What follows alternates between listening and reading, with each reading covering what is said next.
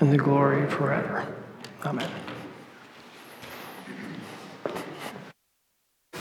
Good morning again. It is great to have you worshiping with us here at Faith Bible Church. A couple of quick things before I dive into today's message. First and foremost, you might look around and things look a little bit different. We're excited about that. Obviously, we are in the process of repainting the church. We're going to continue moving forward with that over the next couple of weeks. We're hoping to conclude probably either by Easter Sunday out into the lobby area and then on into the Sunday school rooms, etc., over the following week. So when you walked in, things do look different, but a lot brighter, a lot bigger, and so excited for that. Wanted to remind you of it. Next thing I wanted to just go over with you. Last week we did conclude the preaching series on one-to-one. This Wednesday we will conclude the Bible study teaching on one-to-one. We have been putting those up on Right Now Media, so if you're not able to make it Wednesday nights but would like to be part of that or are interested in it, we will have those available for you. That being said, I also wanted just to encourage individuals. Last week we put this sheet out in the bulletin, and it is essentially a sheet where if you have been praying about an individual that God has brought to your heart to lead through one-to-one, that you would put their name down, and then obviously we would put the names of those individuals on that sheet and be praying for them. Couple quick things. Obviously, God was gracious, and we see a lot of names there, but also we realized that we had a snowstorm last Sunday that might have kept some of you from being able to come. So where I'm going with this is, if you have an individual that the Lord has brought to your heart and would like to add him or her or them on that sheet, feel free to do so. You can write that down, and then at the end of service, if you'd like, you can come and drop it in the basket. We will take those. We will then compile them on that list and continue to be praying for those individuals.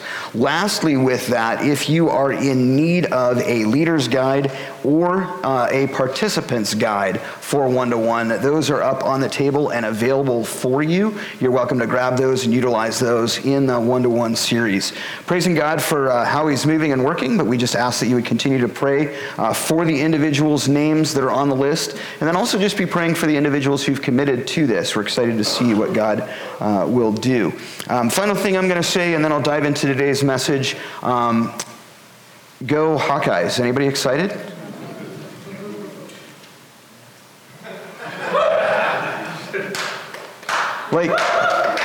Hold on, just a second. Okay, guys, I'm a Denver Broncos fan, and I'm more excited when they get past 500, right? Okay, they're in the national championships. Are you excited? Yeah. Okay, so go Hawkeyes.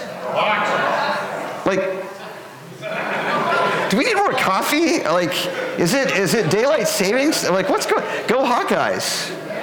Right? Okay. All right. Anyway, excited about that. I promise that I won't keep you here until the game for fear that I would be joining Jesus in the crucifixion.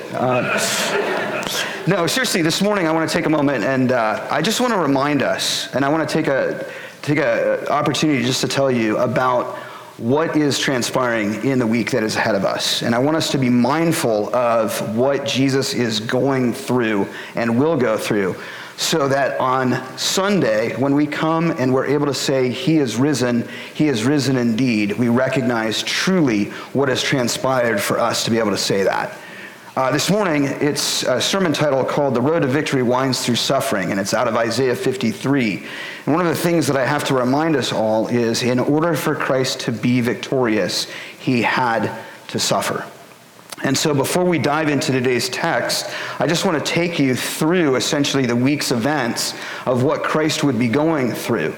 Recognize that today, traditionally speaking, or in the scriptures, Christ would enter into Jerusalem as the Lamb of God, as sort of someone being hailed by individuals, that the Messiah has come, being praised by people. We would then see in a few short days a drastic change of events. Interestingly enough, you would think about, how was your week? Maybe you would go to someone and say, how has your week been? And what we have to realize is Christ's week would be one that would culminate everything that is going on in the gospel. we would see that essentially through Monday through Thursday, Jesus would be moving closer and closer to his ultimate mission, which was to go to the cross.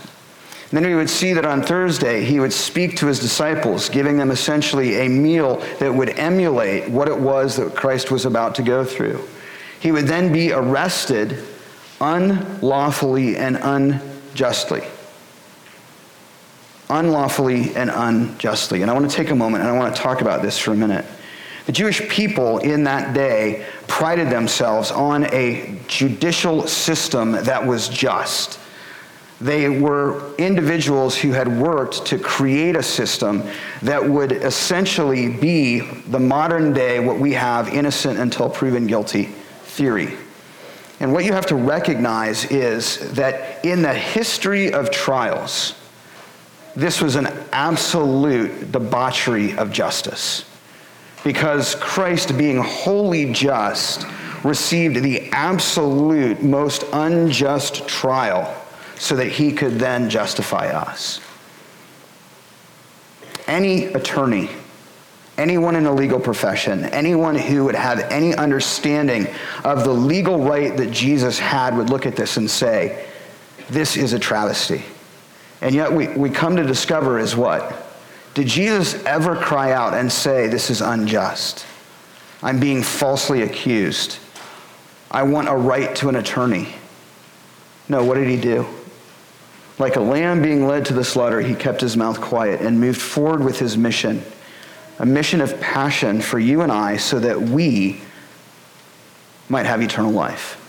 The very ones who would hail him as king on Sunday, today, would yell, crucify, crucify, crucify on Friday. And that's you and I. And what I want to remind us of is when we walk into these doors next Sunday or wherever you might be to celebrate Easter, we need to be mindful of what it took for Christ to be able to allow us to say what we say next Sunday morning.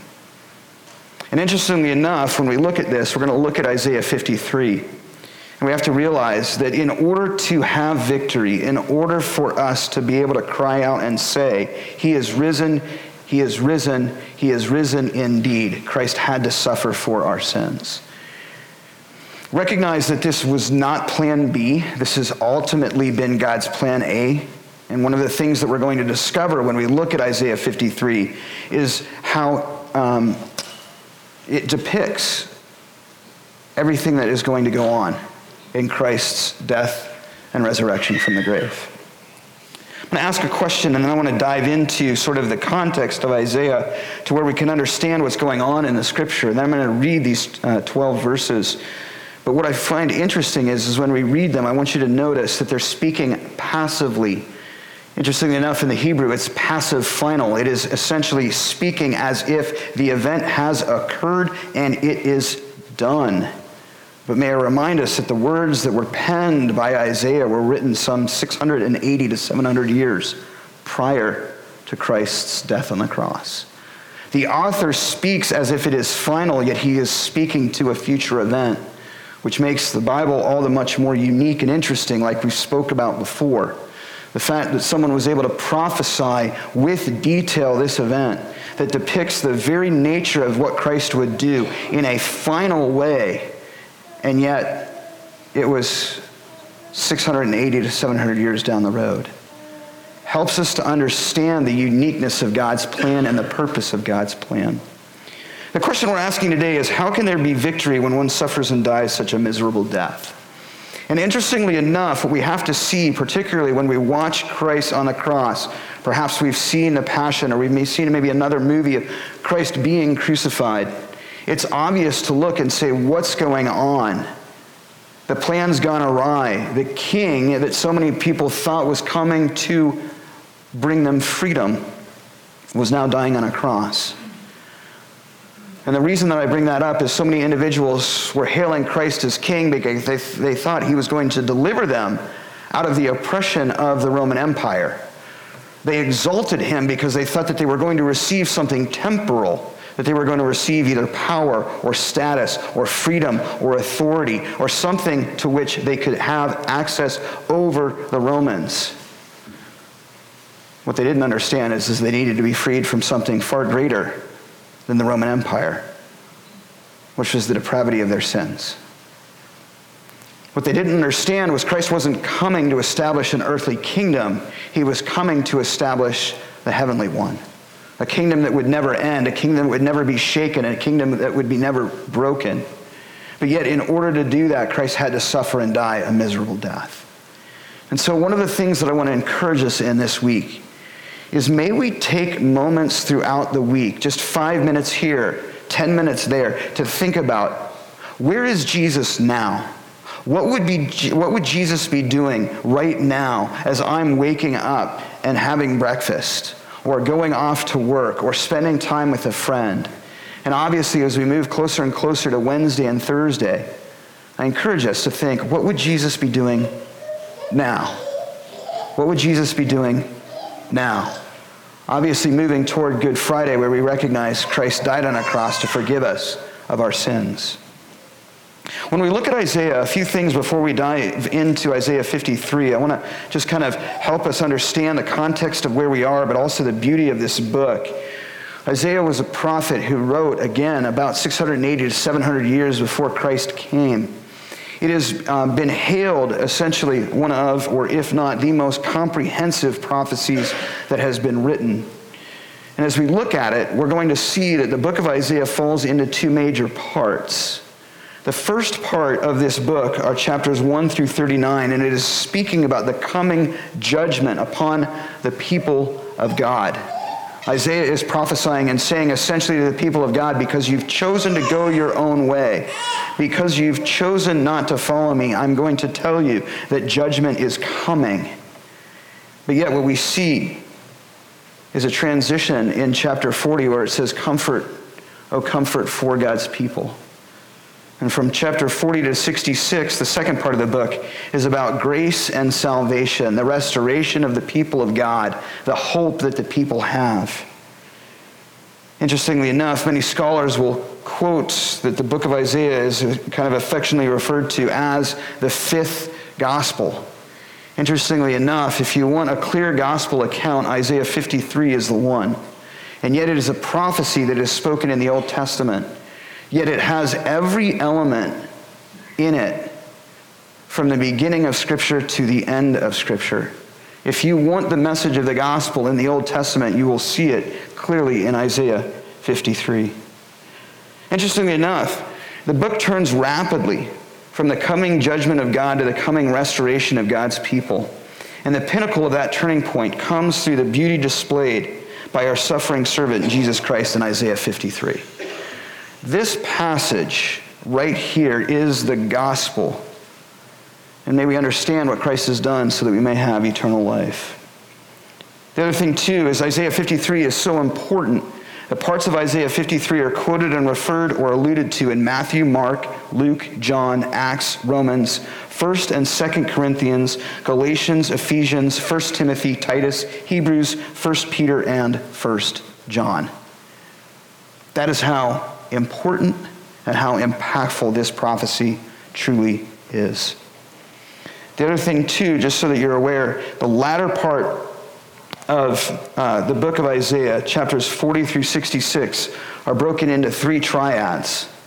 The three triads essentially are speaking to the salvation of God's people out of the domination of Babylon. That's the first triad. The second one, of which we're going to find ourselves this morning, is speaking about salvation from sin. And then the final triad is the establishment or salvation to the kingdom of God. For those that would be dispensational in their thinking, it's the establishment of the millennial kingdom. Today, we find ourselves in the passage that is speaking about the triad aspect of our salvation from sin. And what we're going to see essentially in the suffering servant is the exact depiction of what Christ would go through so that you and I could have eternal life. I'm going to start off this morning in verse 1 of 53, but I will tell you, if you want sort of the full aspect of what's going on, For whatever reason, when they decided to do the chapter breaks, they broke at 53, but the true sort of speaking picks up at 52:13. So if you're interested in looking at that, you can also read those passages. We start off in 53:1, and it says this: "Who has believed our message, and to whom has the arm of the Lord been revealed? He grew up before him like a tender shoot, like a root out of dry ground. He had no beauty or majesty to attract us to him, nothing in his appearance that we should desire him. He was despised and rejected by men, a man of sorrows and familiar with suffering. Like one from whom men hide their faces, he was despised and we esteemed him not. Surely he took up our infirmities and carried our sorrows, yet we considered him stricken by God, smitten by him and afflicted. But he was pierced for our transgressions. He was crushed for our iniquities. The punishment that brought us peace was upon him. And by his wounds we are healed. We all like sheep have gone astray. Each of us has turned his own way. And the Lord has laid on him the iniquity of us all. He was oppressed and afflicted, yet he did not open his mouth. He was led like a lamb to the slaughter, as a sheep before her shearers is silent. So he did not open his mouth. By oppression and judgment he was taken away. And who can speak of his descendants? For he was cut off from the land of the living. For the transgression of my people he was stricken. He was assigned a grave with the wicked and with the rich in his death, though he had done no violence, and any deceit was in his mouth. Yet it was the Lord's will to crush him and to cause him to suffer. And though the Lord makes his life a guilt offering, he will seek his offspring and prolong his days, and he will prosper the Lord in his hand. After the suffering of his soul, he will see the light of life and be satisfied. By his knowledge, my righteous servant will justify many, and he will bear their iniquities. Therefore, I will give him a portion among the great, and he will divide the spoils with the strong, because he poured out his life unto death and was numbered with the transgressors. For he bore the sin of many and made intercession for their transgressions.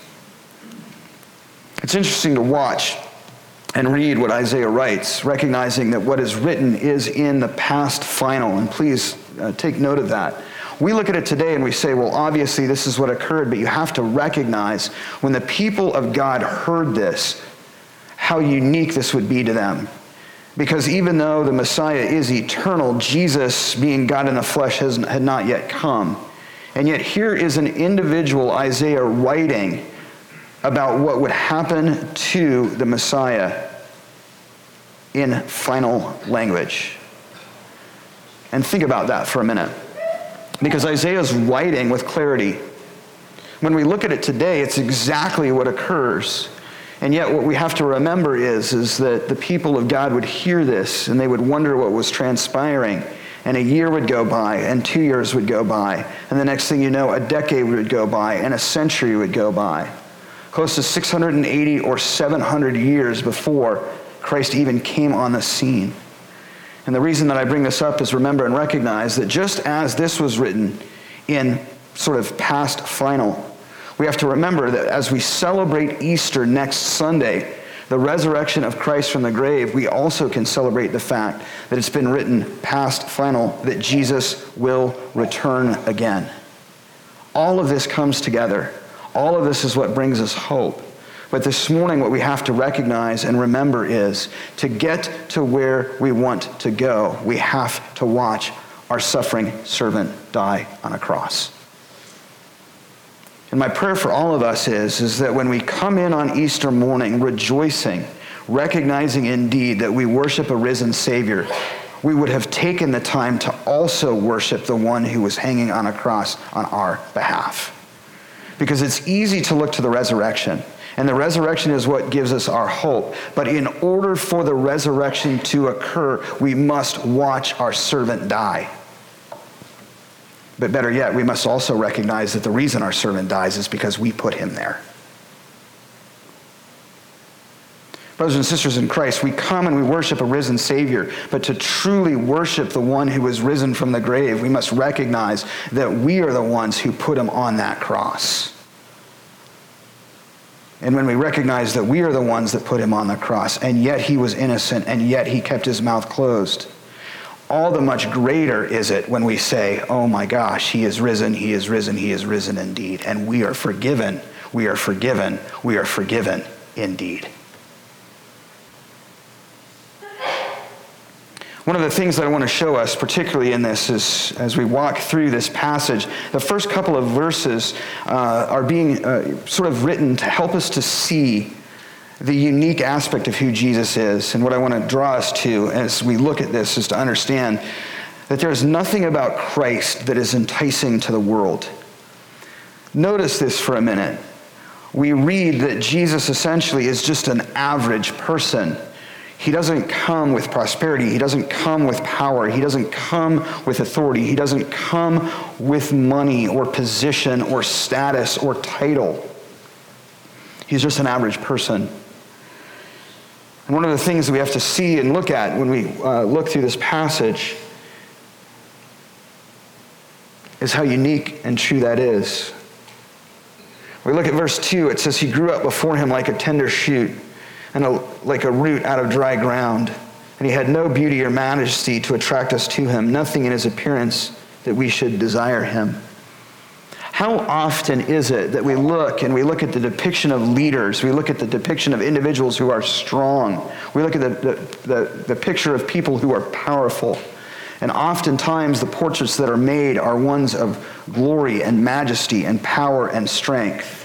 Just look at the nation's leaders. Look at the global leaders of nations over time. Look at your dictators. Look at the people who are in positions of power. And you're not going to see a portrait of them humble, meek, lowly, modest. It's always one of authority and power. And what's interesting enough is while those individuals might have had authority and power, the one who is all-powerful, the one who grants them that authority and power, comes with what? No majesty to esteem him. Nothing about him to attract us to him on a worldly level. One of the things that I find interesting in that is for us to recognize and realize that Christ doesn't come to give us things of the world. Christ comes to give us eternal life. That's what Christ is doing. And then we continue on and we look. And we see that he was despised and rejected by men, a man of sorrows and familiar with suffering. Like one from whom men hide their faces, he was despised and we esteemed him not. I want to take a moment and I just want to pause on that and I want to speak to that. Christ's life was one that was glorious. But we read in this scripture that Christ was familiar with suffering. And one of the things that I want to encourage us in, one of the things that I want to remind you of, is that when we go through life, and there may be periods where we suffer, right here is where you can look and say, I worship a Savior who is familiar with my suffering, because I worship a suffering servant. I want to take a second, and yes, this drives to Christ's suffering on the cross. That's the culmination. But also, don't ever think that when you speak to Christ, that Christ can't understand your struggles, your hurts, your pains, and your suffering. He was familiar with it throughout his life because he was and is our suffering servant. And that can be great peace and hope to us as we walk with our Lord and Savior Jesus Christ. We look and we recognize that Jesus is just this average person. And what I want to show us is that inherently, think about this for a minute. Inherently, we look for a king who is strong, charismatic, and powerful, who could deliver us from our enemies or our circumstances or our suffering. we do not look for someone who can save us from our deepest need, which is our sin. Let that sink in for a minute.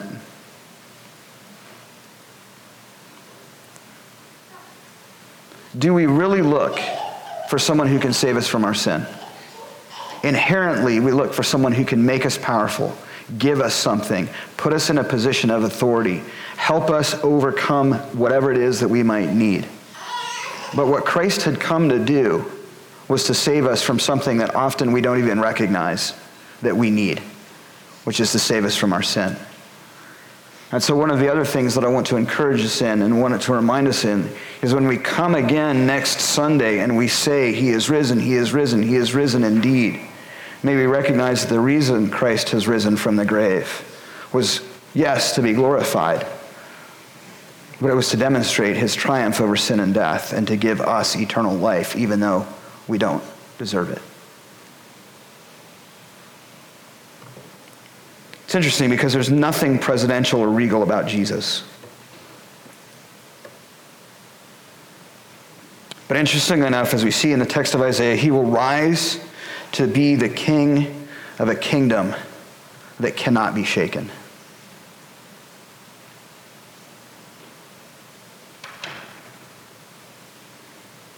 Notice also on Easter Sunday when we celebrate He is risen, He is risen, He is risen indeed, that Christ has been risen to a spot and exalted to a place that cannot be broken, that cannot be overcome, cannot be overthrown. This suffering servant, this average Joe, this individual who really had no charisma, comes forward on our behalf, enters into Jerusalem, and in 1 week will go to the cross so that we might have eternal life. We look at this and we see Isaiah's prophecy, and yet we know that Isaiah is speaking for God, and this is what I see occurring in this passage.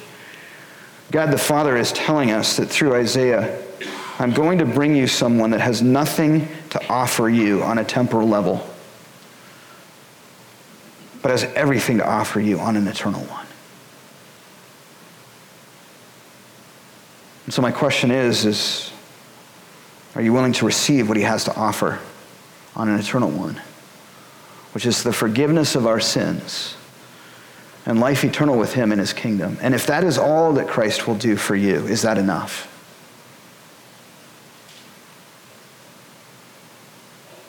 Because so often we go to God and we say, we want more. We want more. We want more. And so often what we do is when we don't get more, we begin to become angered with Him and wonder if He's there, wonder if He cares. And what we must remember is that Christ's entire purpose to go to the cross was to save us from our deepest need, which is the forgiveness of our sins, to give us eternal life. Everything else that we have, everything else that God gives is the cherry on the sundae. And so may we be grateful for whatever it is that God gives beyond our salvation, but recognize that the whole purpose of what Christ has done is to bring us salvation from our sins. And so what I want to ask you is this: have you accepted His eternal offer?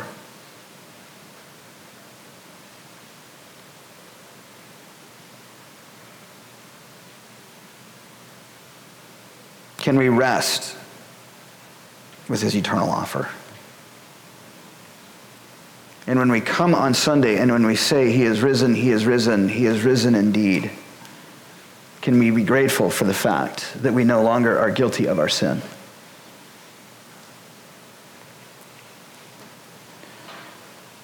We turn to verse 4, and it says, "Surely He took up our infirmities and carried our sorrows. Yet we considered Him stricken by God, smitten by Him, and afflicted." It's interesting because as we watch Jesus from the time of the arrest to the time of the crucifixion, we see in a brief moment the world turn on Him. quickly, rapidly, and aggressively. And then we see in verse 5, he was pierced for our transgressions. Notice that. Our transgressions, plural, inclusive, possessive. It's not he was pierced for the transgressions of the people of that day. He was pierced for the transgressions of that individual over there, but you didn't do it. And what's interesting is again, we're speaking about a past event, yet it occurs in the future. And so one of the things that I want to remind us in is when we read this, we must include ourselves within this text. He was crushed for our iniquities. The punishment that brought us peace was upon him. And I want to take a minute because oftentimes when we look at verse 5, that's sort of the one that everybody remembers. But what we do is we focus, and I'm not belittling the first part, but we forget the second. I want to just take a minute and I want to talk to us. The punishment that brought us peace was upon him. What peace do we need? Why was he punished? And why was it placed upon him? When we dive into this verse, when we truly understand what's going on there, we begin to recognize why we worship a risen Savior who has forgiven us of our sins. What we have to remember is that apart from God, we are at war with him. We do not want him. We are not just on our own. We can't get to God by our own good doing or by our own intellectual assent. And in order to bring peace with God, what does God do? Give us his Son and place the punishment that we deserve upon him. When we talk about grace and mercy, what we need to remember and recognize is mercy is something that we receive when we are guilty of it, and yet we do not receive the punishment for it. And so may it remind us that we are guilty of our sin, that what we deserve is to be apart from God. What we deserve is eternal punishment, and what we see scripturally is that is a destiny that is hell, a spot that is apart from God where there is eternal suffering. And yet, what we see is Christ comes forward and places what we deserve, the punishment that we deserve, on him to bring us peace. And so, may I encourage us when we say he is risen, he is risen, he is risen indeed, that we worship a risen Savior, but we also recognize what we have in Christ and what we've been saved from. We continue on. And then we see we all, like sheep, have gone astray. Each one of us has turned to his own way. Interesting enough, we talk about sin and we see what that is, and we discovered even in our Bible study before that sin in sort of its core, in its essence, is this desire to live independent from God. I don't need you. I'm fine. I can do this on my own. And we see that that's really what causes Adam and Eve to move forward with the choice that they make in the garden. And that separates them from the unique and beautiful fellowship that they have. They have all that they need. They've been given everything that they could ever want. And all God says is, look, there's one thing that I tell you to not do, and that is to eat of the tree of the knowledge of good and evil. That's it. And it's interesting because last night we were sitting there and we're reading a book to Noah, and it's talking about the garden. It's basically the garden, the curtain, and the cross, and it's talking about the garden where Adam and Eve are, and these pictures of Adam and Eve with God, and it says that this spot in the garden, there's no hurt, there's no pain, there's no sadness, there's no sin. And yet the only thing that keeps them from moving forward with God is the very thing that they desire, which is to be God and live independent from him.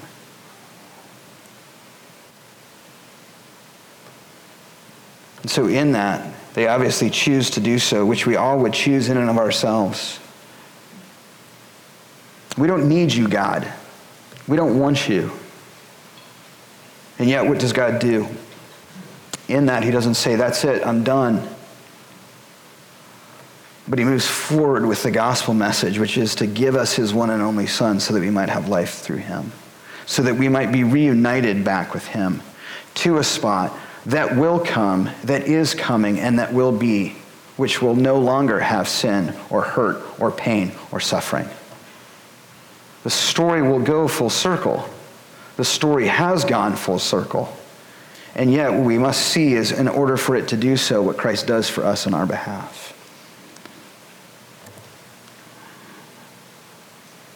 The other thing that I find interesting is this.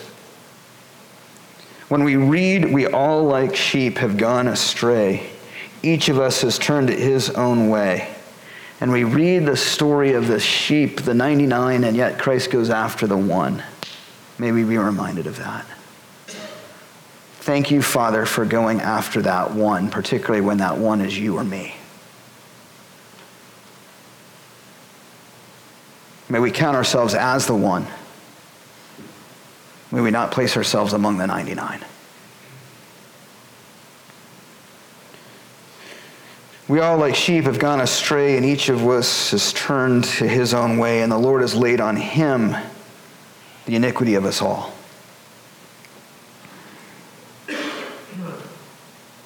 And it continues on, and it says, he was oppressed and afflicted, yet he did not open his mouth. He was led like a lamb to the slaughter, as a sheep before her shearers is silent, so he did not open his mouth. By oppression and judgment, don't miss this, by oppression and judgment, he was taken away. I've said before that the most unjust trial ever recorded in history is the trial of Jesus Christ. Everything in the legal system of that day that the Jews prided themselves on, think about this, was removed, rejected, and denied. Christ did not receive a fair trial. It wasn't even close, and the reason was because of the oppression that the people had upon him. He easily could have said, this is unfair, this is unjust, this isn't legally correct, this isn't right. And yet what we see is he's silent through the whole thing. When I think about that, when I look and actually put myself in Christ's shoes, the more and more I look at how convinced he is of his mission.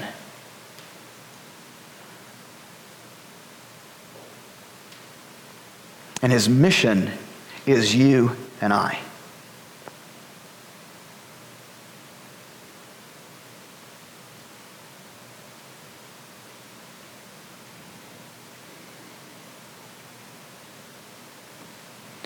By oppression and judgment, he was taken away.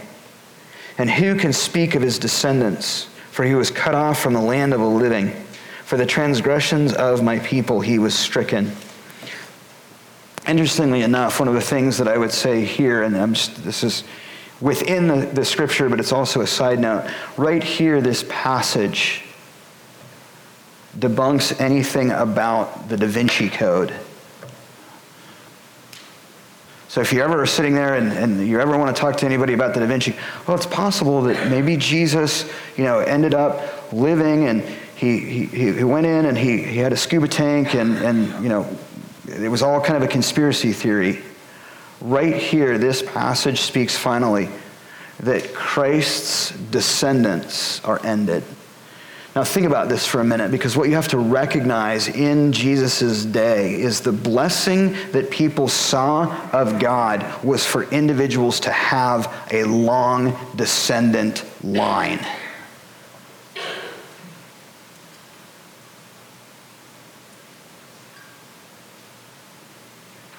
And Jesus' lineage on a worldly level is cut off right here.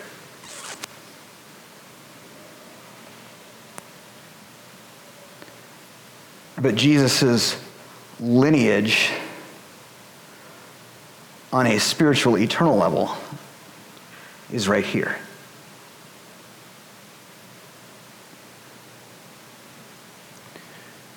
One of the things that I find so amazing in the joy of who Christ is not only, even though I don't deserve it, even though I can't get it on my own, even though I'm guilty of it, even though I would be the one who would yell, "Crucify, crucify, crucify." Christ loved me enough to go to the cross, to die upon it, to give me eternal life, but not just eternal life, to give me a spot in his kingdom, but not just a spot in his kingdom, to call me his blessed son, or his blessed daughter. That when we have Christ, when we've been given Christ, not only do we have eternal life, but we've been given the kingdom and we're adopted into God's family with a full inheritance, with the keys to the kingdom, with the rights and the privileges that we receive. And so again, when we come on Easter Sunday and we say, "He is risen, he is risen, he is risen indeed," may we recognize what's behind those words and all that goes in for the ability for us to be able to say that on Sunday morning.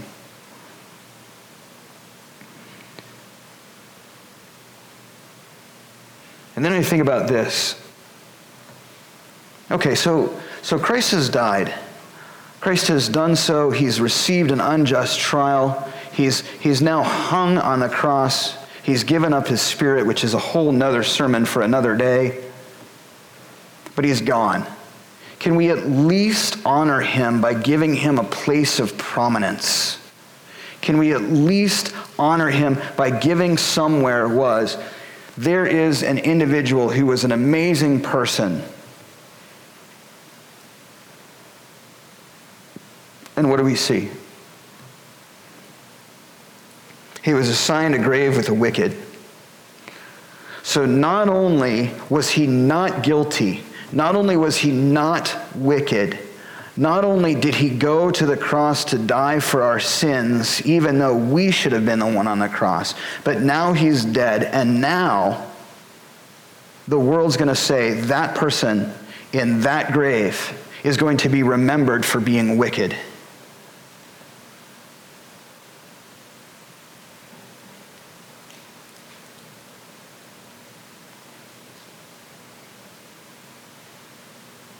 He was assigned a grave with the wicked and with the rich in his death,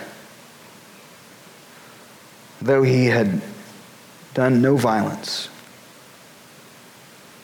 and no deceit in his mouth. You know, I think about this for a minute, and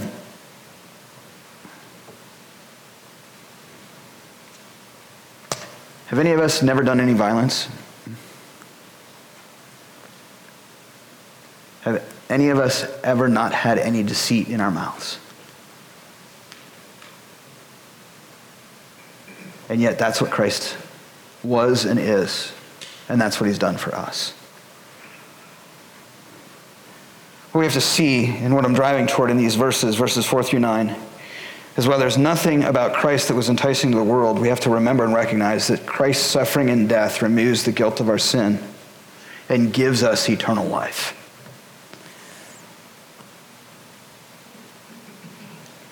And yet, in order for that to occur, may we recognize truly what Christ went through. I'm not belittling the agony of the cross. I'm not belittling what happened on the cross. But also may we recognize that way before the cross,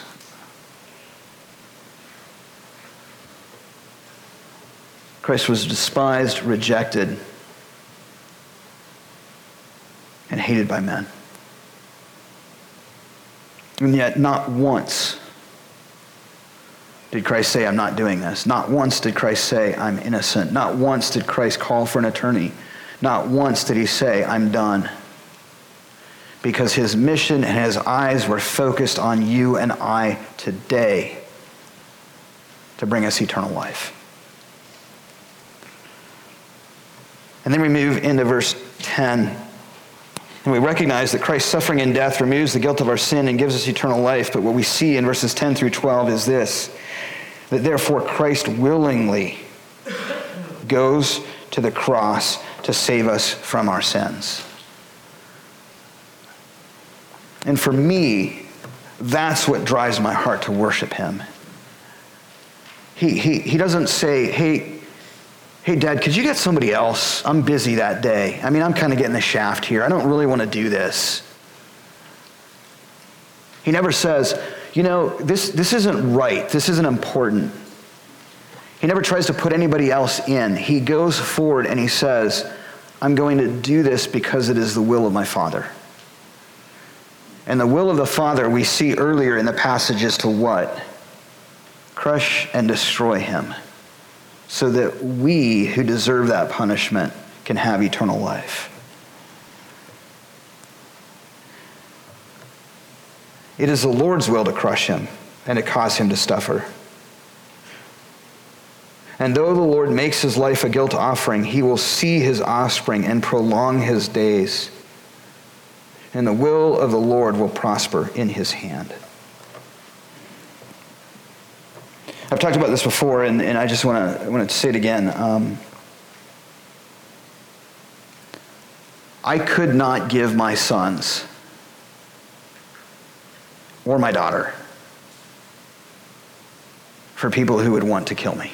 I just couldn't. And I think about that. And I think if I were standing there, and if today all of you were yelling, crucify, crucify, get rid of him, we don't want him.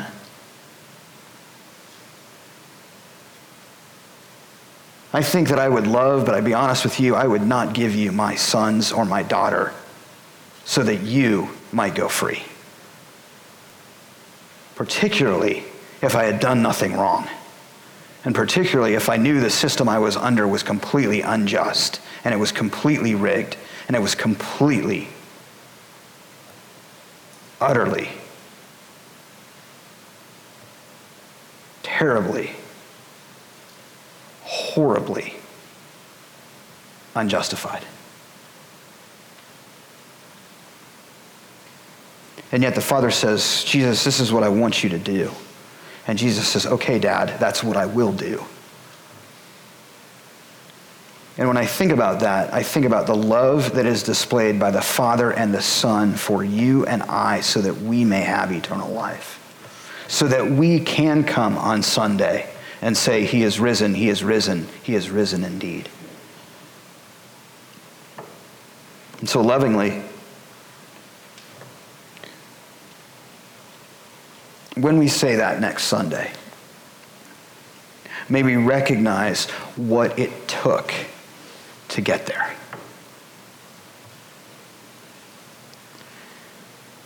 After the suffering of his soul, verse 11, he will see the light of life and be satisfied. By his knowledge, my righteous servant will justify many, and he will bear their iniquities. That's you and I. We're right there in that verse.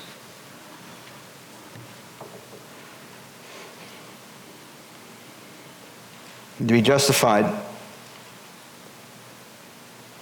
by Jesus in watching what he does drives my heart to a deeper aspect of worship.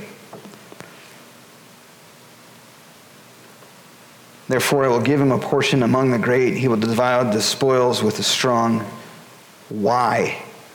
Because he poured out his life unto death and was numbered with the transgressors.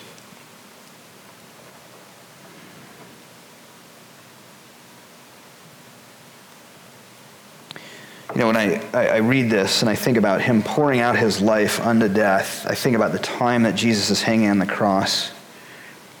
and I think about the physical agony that Jesus is under. I think about what he's suffering being fully human, but I also think about what he's suffering being fully God. And at each moment, each tick of the clock, each second that goes by, from the moment that he's strung up on the cross and nailed to it, to the moment that he gives up his spirit, I think about the fact that every tick of that clock is the forgiveness of my sin. And I don't know about you, but I've watched The Passion of the Christ, and I look at that crucifixion scene, and to be honest with you, I have tears in my eyes, but my initial thought is to fast forward, to get through it. And I wonder what we would do is if we would slow it down and play it in slow motion and recognize that as each scene goes by, the forgiveness of our sins is occurring.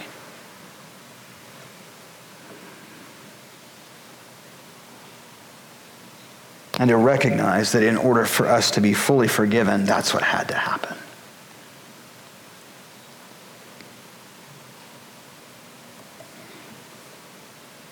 I want to share this with you, and I just hope that this encourages your heart, but also makes you really contemplate what we have in Jesus. We will never fully understand the victory that we have in Christ, who is our suffering servant, until we realize that we are under the judgment of God and have no ability to pay for our sins. The whole reason this goes on, the whole reason that we see this whole scene, the whole reason that this is prophesied, is that you and I, in and of ourselves, have no means to get ourselves holy before God. But yet what we see in this scene is the one who is holy takes upon our sin so that we may be called holy, righteous, and just. And so when we talk about the victory in Christ, when we speak about the victory in Christ, may we also remember that the reason that we speak of the victory of Christ and the reason that we can speak boldly with grace is that we have to be reminded that we have no ability to pay for our own sins. And then when we understand and we look that God willingly does so and that Jesus willingly goes to the cross like I talked about before, I also want to share this with you. I feel that we will never fully understand the love displayed by Christ, our suffering servant, until we realize that it was the Father's will to send his Son to die upon a cross, and that Christ did so willingly that we might have eternal life.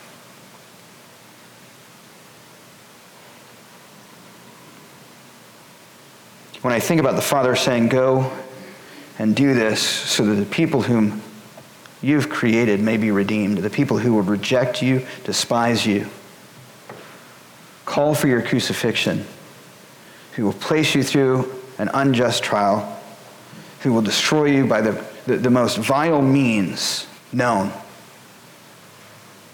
will place you among the most vile people, and then when it's done, put you in a grave marking how vile you are. And Christ says, okay, I will do that for you, my Father, and for the people who despise you and me. It just drives my heart to worship Jesus even more. How can there be victory when one suffers and dies such a miserable death? In Isaiah 53, we see it. We see the gospel displayed. It's a glorious picture of what I would call essentially a past future through the prophecy that is so eloquently and so detailed in what will occur. And what we discover and what we see in this is that there's nothing about Christ that's enticing to the world, but we also recognize that Christ's suffering and death removes the guilt of our sin and gives us eternal life. But in order for that to occur, may we recognize that Christ willingly goes to the cross to save us from our sins. I leave you today, and what I would ask that you pray about and you think about this week as we move to Easter Sunday is this: that the road to victory winds through Christ's willingness to suffer and die upon a cross to save us from our sins. And may that drive us to a deeper heart of worship when we come next Sunday and say, he is risen, he is risen, he is risen indeed. Let's pray. Father, this morning we come before you. We just thank you for you. We thank you for our Savior, Jesus. We also thank you for the text of Isaiah. We thank you for his words. We thank you for the detailed account of what would occur. And Father, we thank you for the fact that Christ was willing to do so on our behalf. Father, as we move from Palm Sunday to Easter, I just pray that as we go through this week, we would take moments where we would just contemplate, I wonder what Jesus was doing now. I wonder what Jesus was thinking about now. And Father, as we move closer and closer to Thursday and then on into Friday, may we recognize indeed that Christ's eyes were on the cross. Christ's eyes were on you and I.